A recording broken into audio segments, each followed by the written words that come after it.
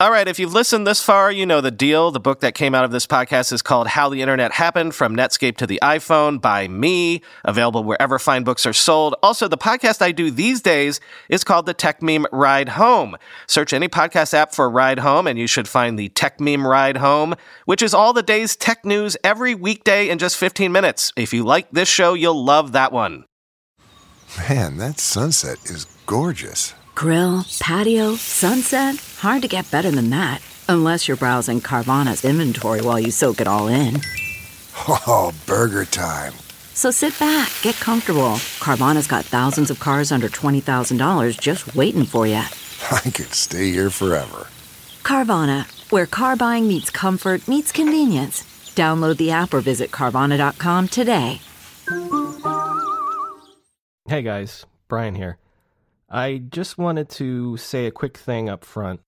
We got a bunch of new listeners since we were on TechMeme and The Verge and a bunch of other places last week.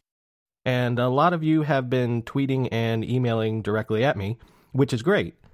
Several of you have brought up things that will definitely change the final drafts of these chapters. But I also want to encourage you to put these comments, corrections, and debates on our website, which is www.internethistorypodcast.com. That way we can all join in the debate.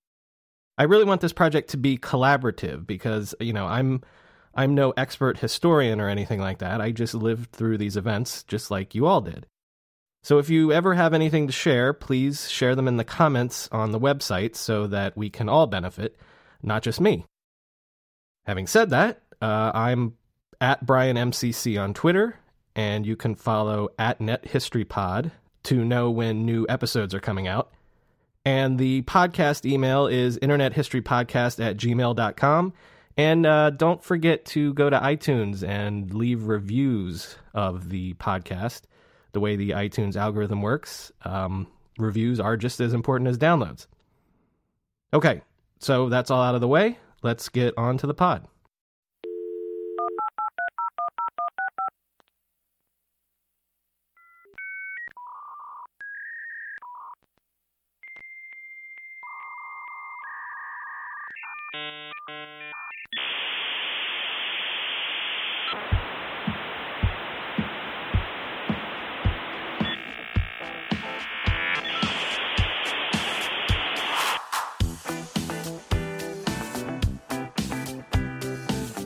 Welcome to the Internet History Podcast. I'm your host, Brian McCullough. This is part 2 of chapter 3, where we're looking at AOL and the early online services. By the way, I know that last week I got the chapter and title wrong. That was chapter 3, part 1, and this is chapter 3, part 2. When we left off, AOL, America Online, had risen to the top of the online services heap. And that sort of success was bound to get the attention of who else? Microsoft. In fact, AOL had been on Microsoft's radar for quite a long time. AOL had IPO'd all the way back in April of 1992, offering 2 million shares priced at $11.50 each. One man who liked what he saw in AOL was Microsoft's retired co-founder, Paul Allen. He started buying shares in the newly public company, hoping to pool it with other investments that he was making at the time in the online arena.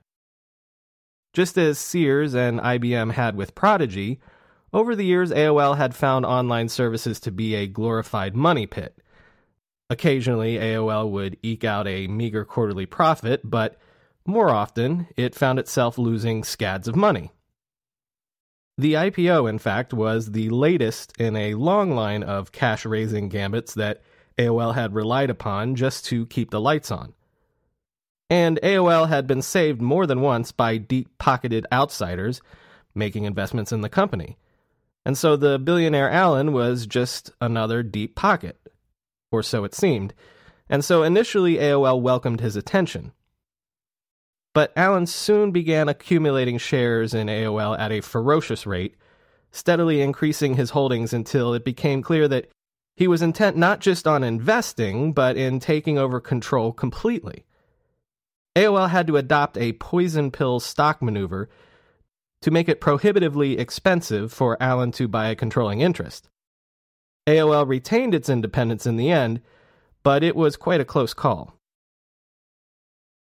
Not long after, Bill Gates came calling, and AOL would have another close call. With an eye toward the eventual Windows 95, Gates was investigating online services as a way to differentiate his new flagship product. As with Allen, AOL welcomed the interest at first, hoping for a partnership, or better yet, a strategic investment from Microsoft that would provide another infusion of much-needed cash. But like Allen, Bill Gates wasn't looking to invest, he was looking to own. Microsoft had kicked the tires at CompuServe, which happened to host Microsoft's customer service forums, and Prodigy also got a once-over. But both companies had stodgy, old-world corporate parents that Microsoft didn't want to get in bed with necessarily. AOL, on the other hand, was the biggest independent online service in existence, and it was young, brash, and energetic. In short, a better cultural fit with Microsoft. As icing on the cake, AOL had built its success by being Windows-centric, so all things considered, it seemed to be a really good match. The only fly in the ointment was Allen's previous dalliance with the company. Gates did not want to step on his former partner's toes. Gates told other Microsoft executives, quote, "It's Paul's thing, so maybe we should back off," end quote.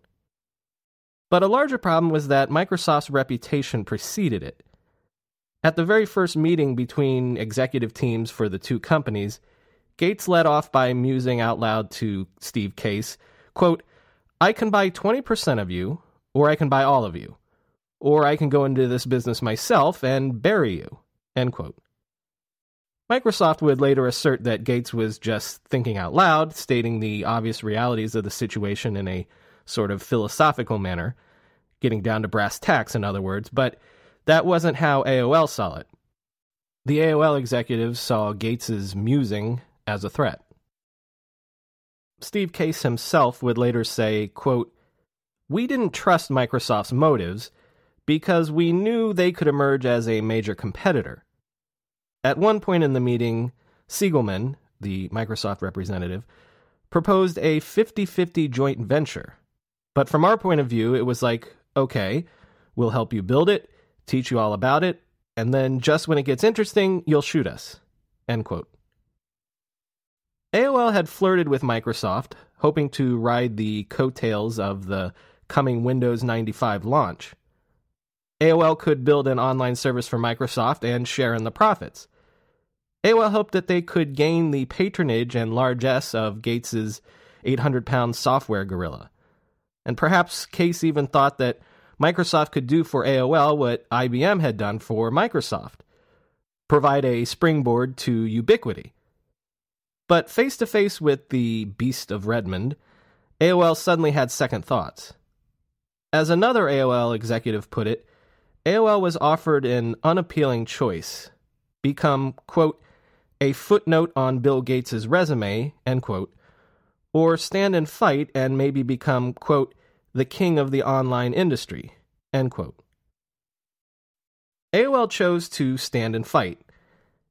In a way, this was as big a deal as Netscape standing up to Microsoft in the later browser wars.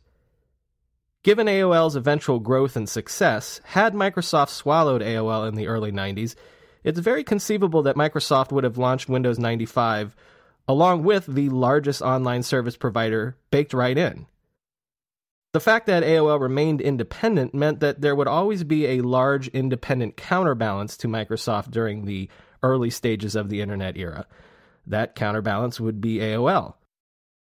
When AOL formally rejected Microsoft's overtures in June of 1993, it was one hell of a gutsy call.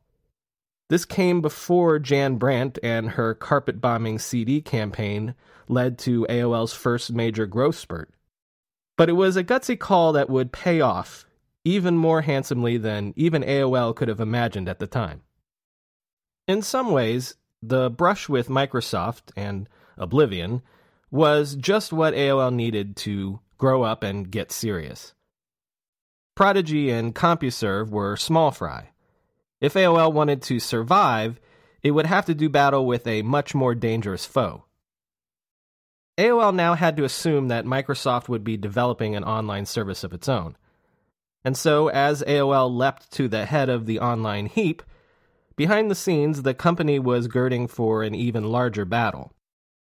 AOL returned to Wall Street and sold another 4 million shares, raising some $62 million, and the German media company Bertelsmann did what Microsoft would not, investing $54 million, but only for a 5% stake in AOL. With this new infusion of money, and thanks to the rising stock price, Wall Street loved the carpet bombing and subscriber growth, AOL went on an acquisition spree, eventually totaling $160 million. Many of the companies AOL bought specialized in internet technologies. A perfect example of this was BookLink and its internet browser, which, if you'll remember, AOL snatched from right under Microsoft's nose in November of 1994. It bought companies like Advanced Network Services to build out its dial-up network. It bought a website called the Global Network Navigator, an early version of a search engine/internet directory. It bought Meteor, Inc., which had produced the interface for Time Warner's ill-fated interactive television experiment in Orlando. And there were even very serious discussions about AOL doing some sort of investment in the young Netscape. This was all part of a larger strategy of survival on AOL's part. Steve Case had gotten internet religion before Bill Gates got his, and he decided that the internet was a way for AOL to differentiate itself from the sleeping giant that was Microsoft. If you've been listening closely, then you'll have noticed that we actually haven't spoken much about the internet up until this point. That's because these early online services weren't actually the internet. AOL, CompuServe, and Prodigy were all what the industry likes to call walled gardens. They were online services that provided their users with proprietary tools and pre-packaged content developed by the services themselves or their media partners. Little of what online services did, with very few exceptions, such as email, interacted with the larger internet on the whole, and none of the services were based on internet standards. In a very real sense, the online services didn't actually want users wandering outside of their networks, their walled gardens, and the control that they had over the content. They'd much prefer if users stayed to play in the garden. The rise of the World Wide Web changed all this radically. The web was something that users were suddenly clamoring for. And that was not entirely a bad thing, of course, since the online services lived off those monthly and hourly fees. When the web exploded onto the scene, it was something else to do online, and another reason to pay the online service providers those fees. So maybe it wasn't such a bad idea to let users wander a bit. Prodigy was the first to provide access to the web in the fall of 1994. AOL and CompuServe followed suit soon after. On AOL's part, it had always positioned itself as a safe and friendly way to learn about the online world, and so now it tried to begin positioning itself as a safe and friendly way to get on the web. AOL always had a schizophrenic relationship with the web. The web provided a new, wilder online alternative, and in some ways this was in tension with AOL's carefully cultivated online community. After all, would AOL prefer you researched cars on the Car and Driver channel on AOL proper, or by going to the web and visiting Car and Driver's website? AOL hoped that maybe it could split the difference. As AOL executive Ted Leonsis put it, AOL could become, quote, the Carnival Cruise Lines, end quote, of the internet, the trusted guide to places unknown. In large part, AOL blurred the distinctions because, for a lot of users, all of this was new anyway. For all a new online user knew, AOL meant email, AOL meant chat. AOL meant internet. AOL meant online, period. For the online newbies, the fact that AOL and the web weren't one and the same thing wasn't an important distinction. And in the end, AOL was happy to straddle this ambiguity. AOL branded itself as America's answer to online adventure. It wanted to be, quite literally, America online. And whether users stayed in AOL's garden or wandered off to the larger web, what did AOL care? Steve Case would say, quote, AOL is the internet and a whole lot more, end quote. Users still had to pay those monthly and hourly fees, whatever they did. Would internet and web positioning be enough to protect AOL's early online lead? By late 1995, the situation was unclear. Microsoft had, of course, gone on to develop its own online service dubbed the Microsoft Network, or MSN. During its initial development, it was a walled garden just like AOL, but the Internet Tidal Wave memo that you'll remember from a previous chapter precipitated a 180-degree turn to embrace the web, the internet, and internet standards. When Windows 95 users clicked on the icon labeled the Internet, they found themselves on an MSN sign-on screen. And so, obviously, this was hugely threatening to AOL.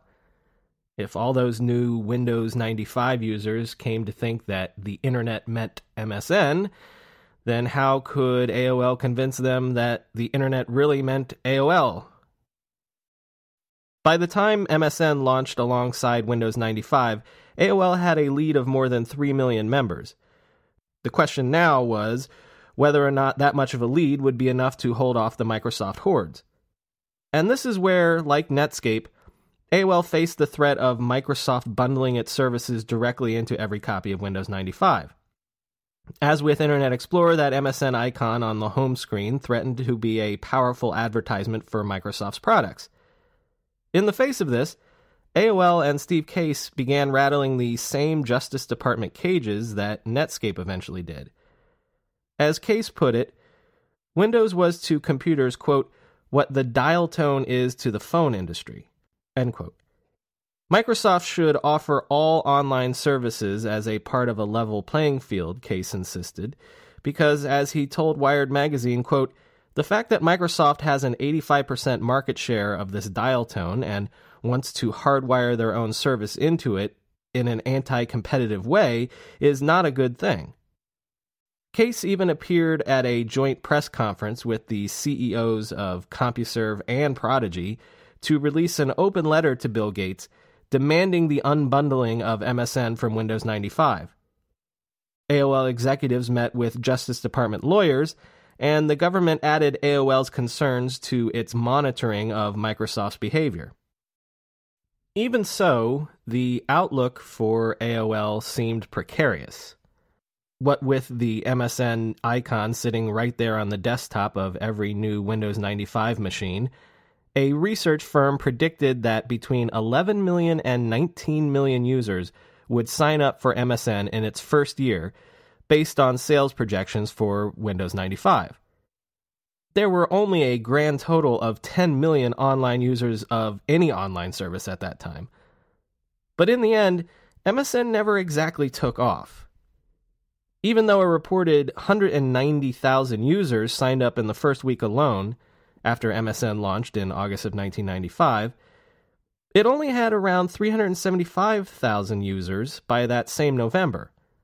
And this was during a time period when AOL was bringing in 250,000 new members every single month, thanks to its avalanche of free disks.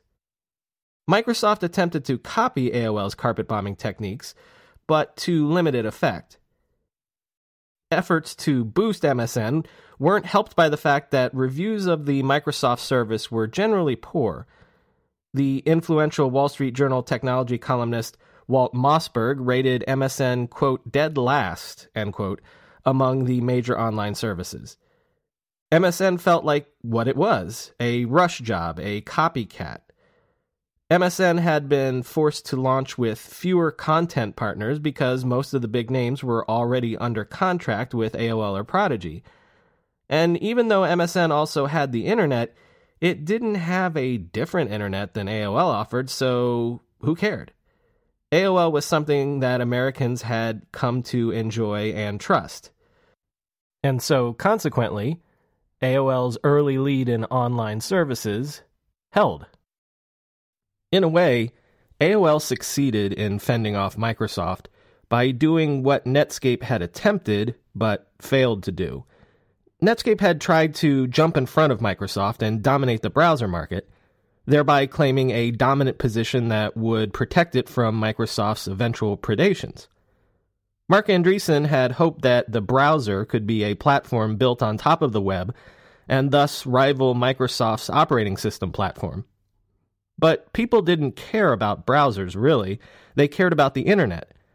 And for many Americans, AOL was the internet. It was a triumph of branding. AOL had succeeded in branding itself as America Online, and MSN never was able to challenge this. MSN was destined to be a second fiddle to AOL, a seeming Me Too copycat. And the bizarre thing is, AOL achieved this in part because of Bill Gates' strategic decision. By the time Microsoft came calling to do a deal over web browsers, Bill Gates was convinced that Netscape was public enemy number one, not AOL. AOL was just that online service he had once tried to buy.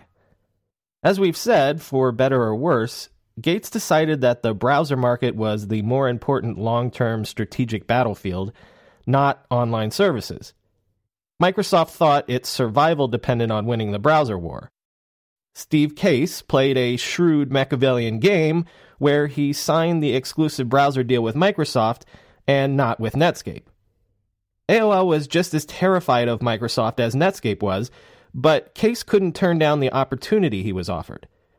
At the exact time when Microsoft was threatening to cut off Windows licensees for computer makers who dared to put a navigator icon on the Windows home screen, here was Bill Gates offering to put an AOL icon in an Internet Services folder, thereby canceling out the intrinsic advantage that MSN had. If Microsoft wanted to neuter its own online service offering, AOL's biggest competitor, well, who was Steve Case to look a gift horse in the mouth?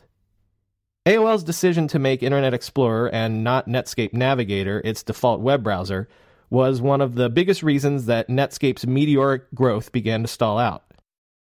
In fact, if you listen to my interview with Lou Montulli, he says this was the main reason for Netscape's eventual failure.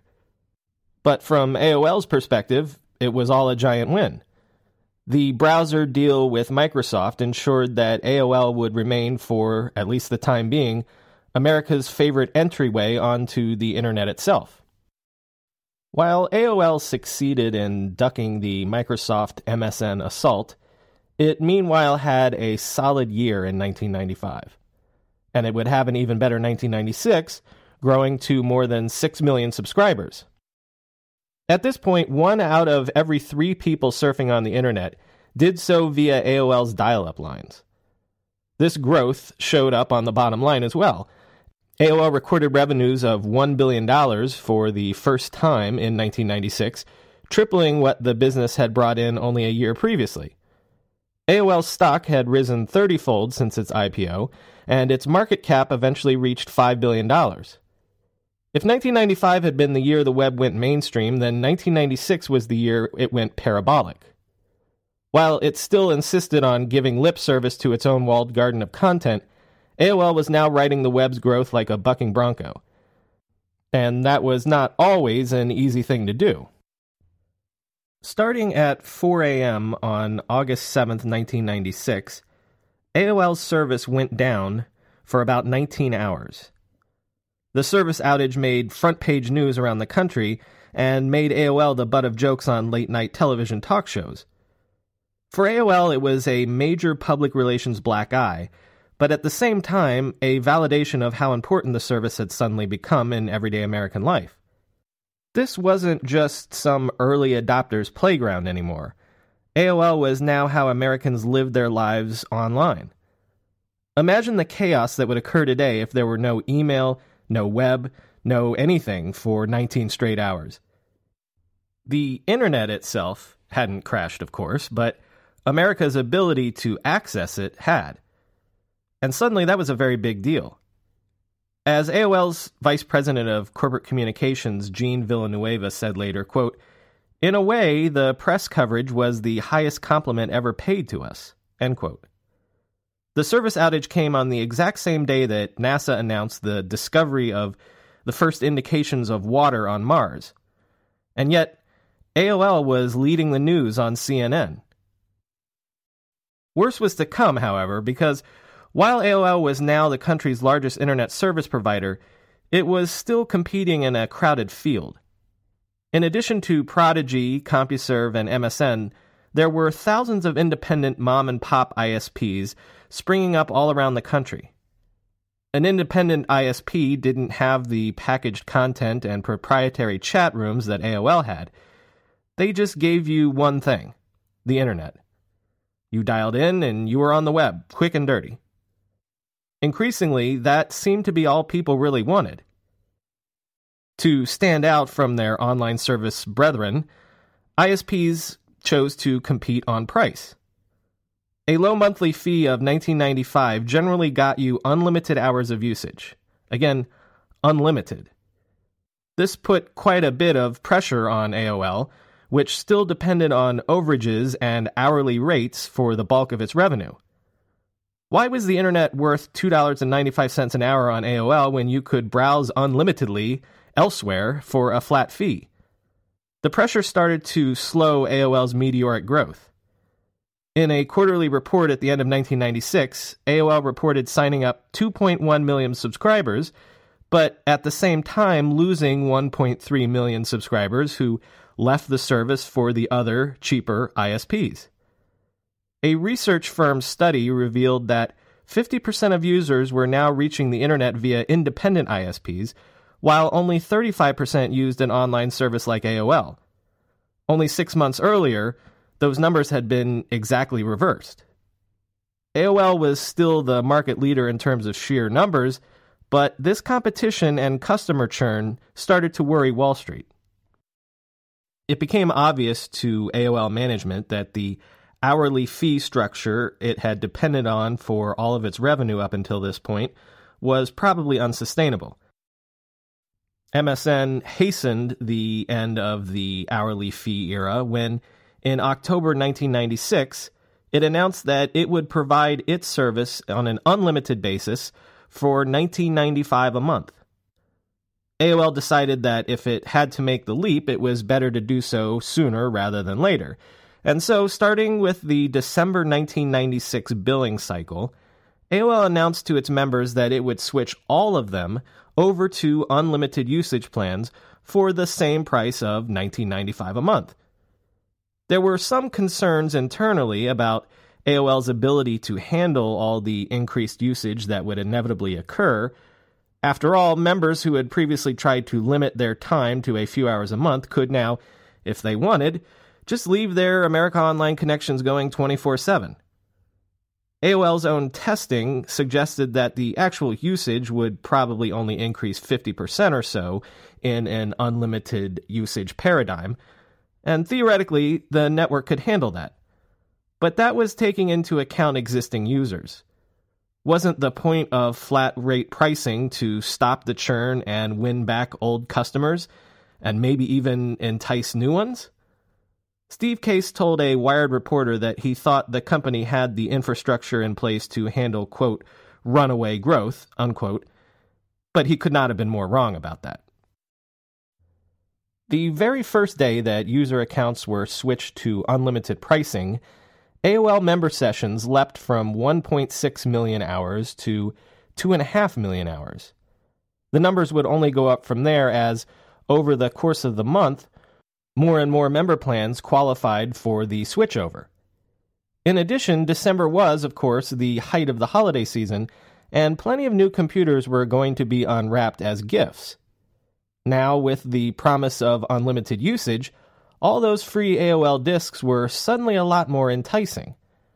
AOL signed up a record 500,000 members in the December month alone, and AOL's daily usage numbers were now up to 4.5 million hours each and every day. The service simply couldn't handle it.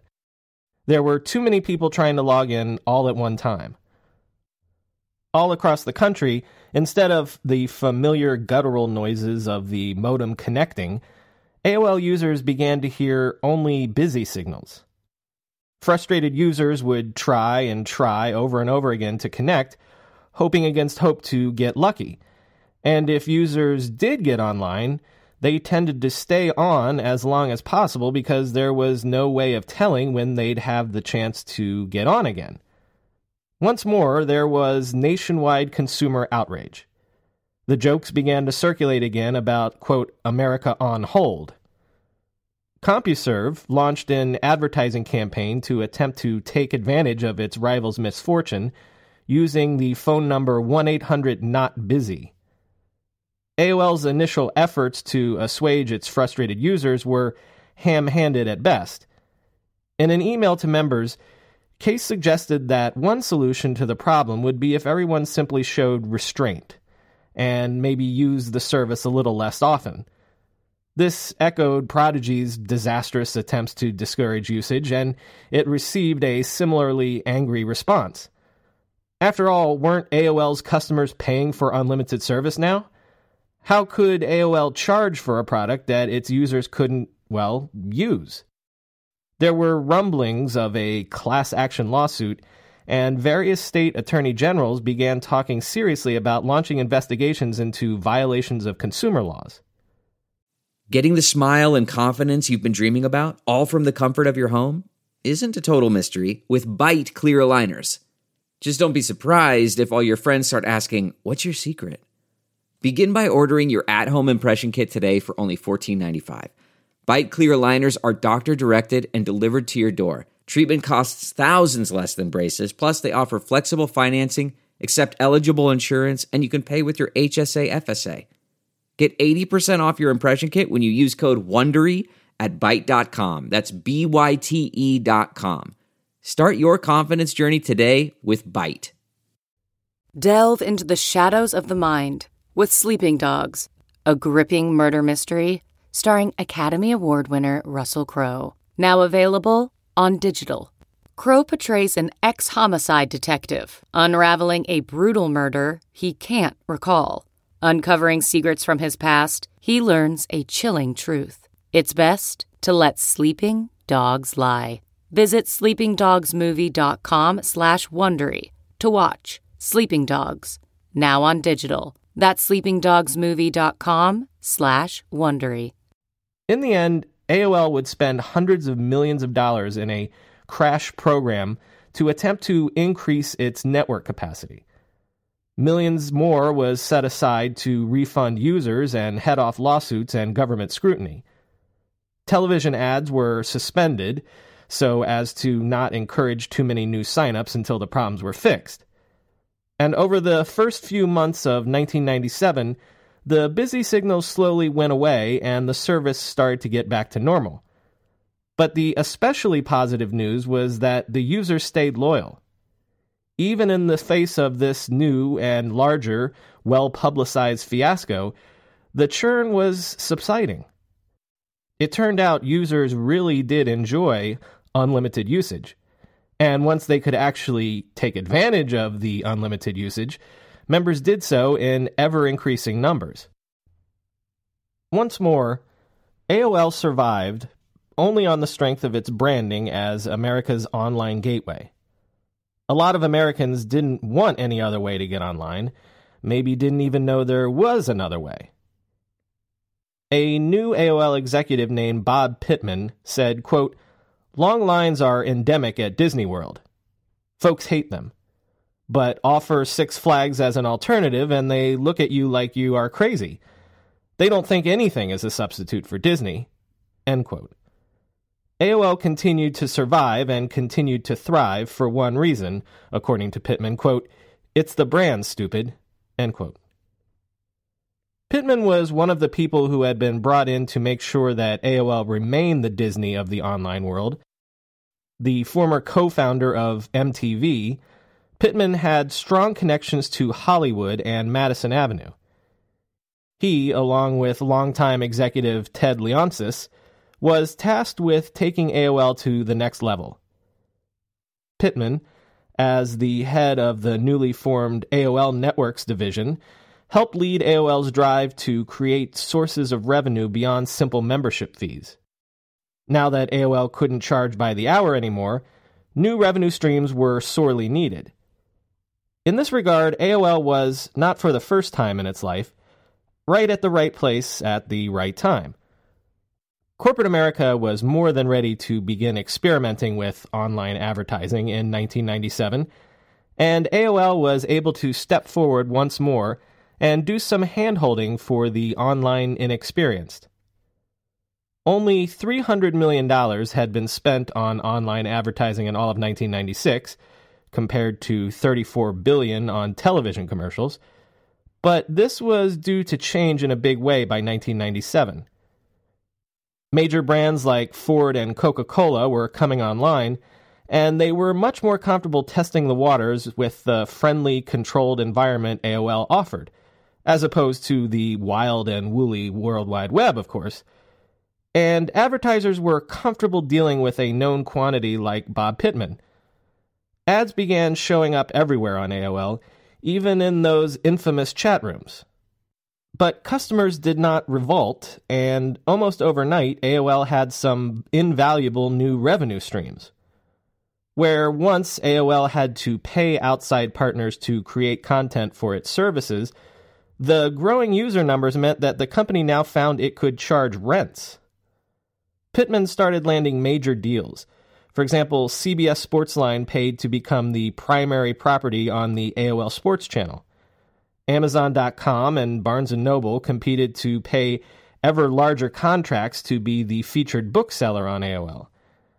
1-800-Flowers paid $25 million to sell flowers online.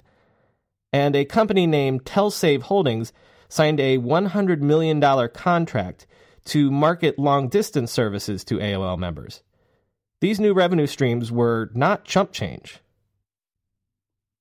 At the same time, Ted Leonsis represented AOL's continued conflicted attitude towards the larger internet. Leonsis led AOL Studios, a division of the company dedicated to finding, promoting, or even producing content for AOL.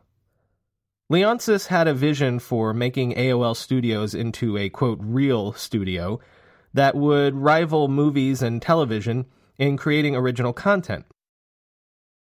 Leonsis continued the Disney analogy, telling Wired magazine, quote, "We need to build some franchises.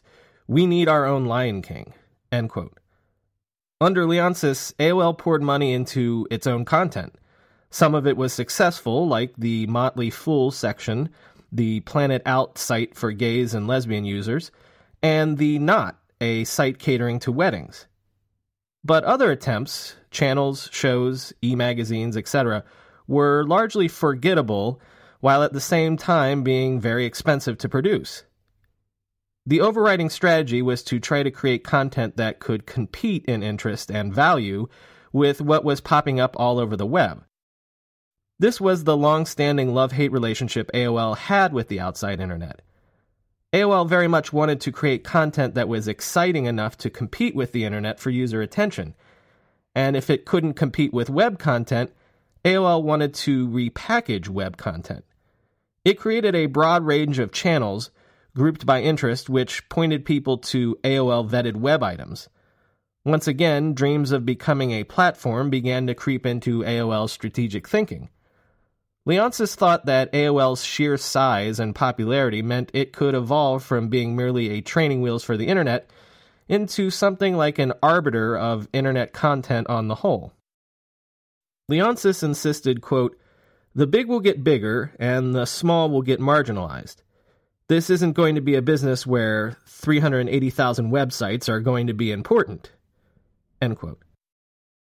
Steve Case was a little more diplomatic, saying, quote, "It's not a choice between AOL and the internet.